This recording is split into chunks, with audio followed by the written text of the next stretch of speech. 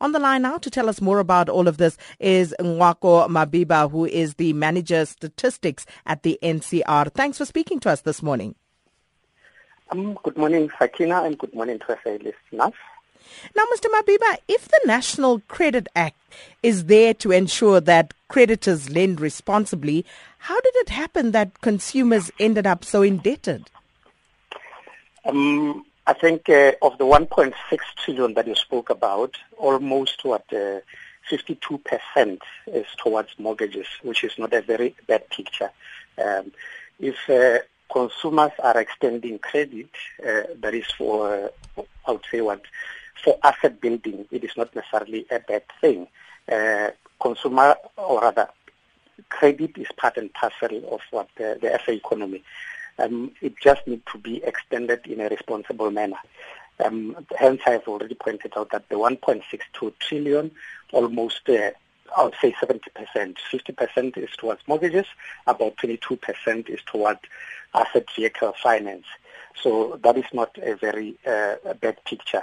For the quarter, we have seen almost a slowdown, I could put it that way, because we have had 4.7 billion worth of growth in terms of credit extension, but we've also seen a slowdown in the book.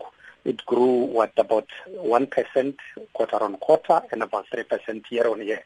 And if you look at the appetite for credit, I think there's still appetite for credit out there in the market. We can see that from the number of applications, they've grown by 1.7 million. But the rejection rate at the same time has also grown to 56%, which implies that our credit providers are, stringent in their lending criteria, hence the slowdown in credit that has been extended. That's interesting considering the current climate of job losses and economic contraction. But what happens if it is found that a financial institution has not done a thorough credit profiling to assess affordability? You'd recall that prior to the implementation of the new regulations, we had principles that talked to affordability, but they were not prescriptive, which was a loophole in the previous NCA. Hence, the DTI and the government decided to revise this. Hence, you see, minimum living expenses. Because we have had situation where, if I could give a worst-case scenario, some credit providers would be as ridiculous as saying groceries for a household with 3 children was 30 rand. So the NCA through the DTI has introduced minimum living expenses for a variety of, income brackets. If I were to give an example, if somebody is earning 800 rand, that should essentially go towards all of that amount should go to their minimum living expense.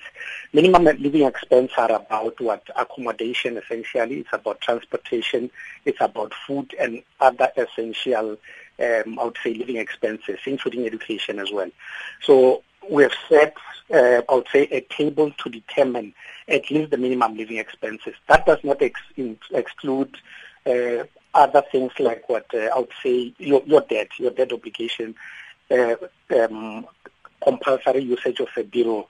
Credit providers need to include all of that when they do the assessment so that you, as a consumer, you eventually get credit that you can afford and not get over-indebted with more credit that you cannot afford.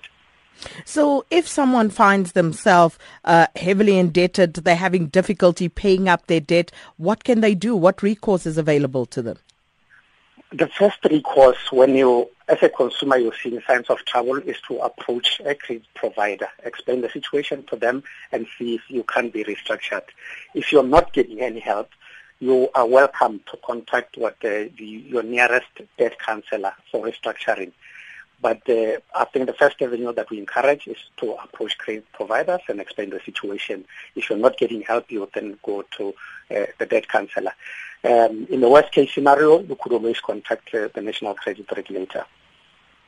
And how would you advise consumers to make sure that they live within their means? Because that seems to be the great difficulty. Unfortunately, I think it applies to all of us. It's as if there's a gap between what we do in practice. Rather, you could draw down a budget and not stick to it. So I think one of the the recommendations that our education department always does is to advise consumers to draw up a budget and stick to it, because it's one thing drawing it and not sticking to it.